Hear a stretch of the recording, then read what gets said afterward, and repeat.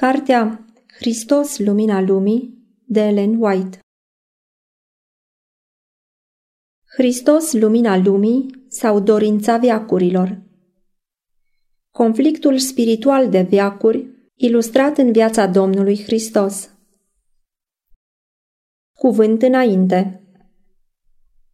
Și cuvântul s-a făcut trup și a locuit printre noi plin de har și de adevăr.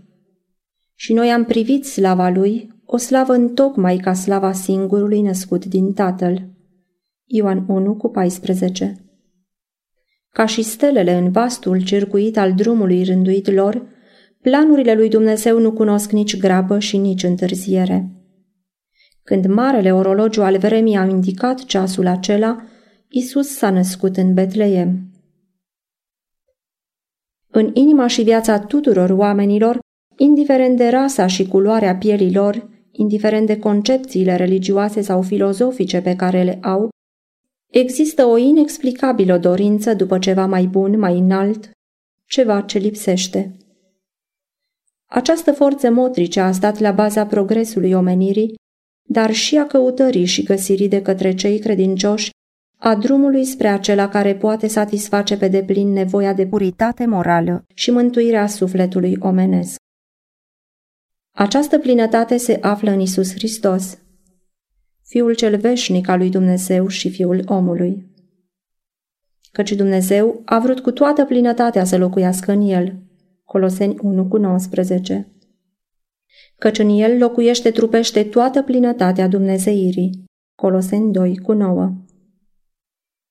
Când în 1898 Ellen White publica această carte, Prezentarea celor dumnezeiești în cuvinte omenești, se împlinea nevoia înfățișării Domnului Iisus ca acela care, prin viața și moartea sa ispășitoare, stătea chezaș mântuirii noastre. În aceste pagini inspirate, ni se prezintă iubirea inegalabilă a Mântuitorului pentru ca oricine crede în el să nu piară, ci să aibă viață veșnică. Ioan 3:16. De la ieslea Betleemului și până la crucea Golgotei, Iisus Hristos n-a făcut altceva decât să dărâme zidurile ce despărțeau pe oameni, să înlăture barierele pe care păcatul le-a ridicat între cei creați după chipul și asemănarea lui Dumnezeu și Creatorul lor și să ridice poduri, punți de legătură între om și om, între păcătoși și Mântuitorul lor. De aceea, în paginile acestei cărți inspirate, ne este înfățișată iubirea lui Dumnezeu descoperită în Fiul Său, cuvântul care s-a făcut trup și a locuit printre noi. Ea ne descoperă în cuvinte omenești frumusețea vieții lui Hristos, de care suntem chemați să ne împărtășim cu toții, așa cum a lăsat ca un testament Mântuitorul nostru atunci când spunea: pentru că eu v-am dat o pildă ca și voi să faceți cum am făcut eu.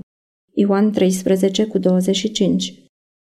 Și după cum prin viața sa curată și caracterul său desăvârșit, Iisus a atras la sine pe ucenicii săi și mulțimile care îl urmau, și după cum exemplul său a lucrat prin puterea Duhului Sfânt, transformarea caracterelor într-o perfectă identificare cu caracterul său, Galateni 2:20, tot astfel, lucrarea de față urmărește să redescopere pe răscumpărătorul tuturor celor ce cred în el și în jertfa lui mântuitoare.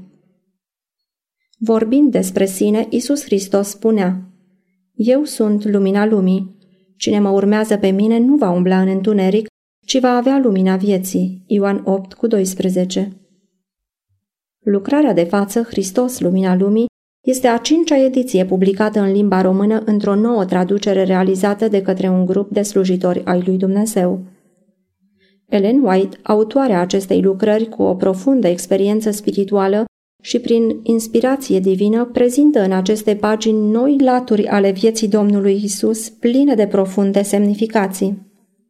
El este înfățișat ca fiind plinătatea Dumnezeirii în trup omenesc, Mântuitorul plin de compasiune și iubire pentru cei ce au nevoie de el, pentru cei păcătoși și însingurați, soare al neprihănirii și marele preot milos, prieten cald și plin de înțelegere, un ajutor care nu lipsește niciodată în nevoi.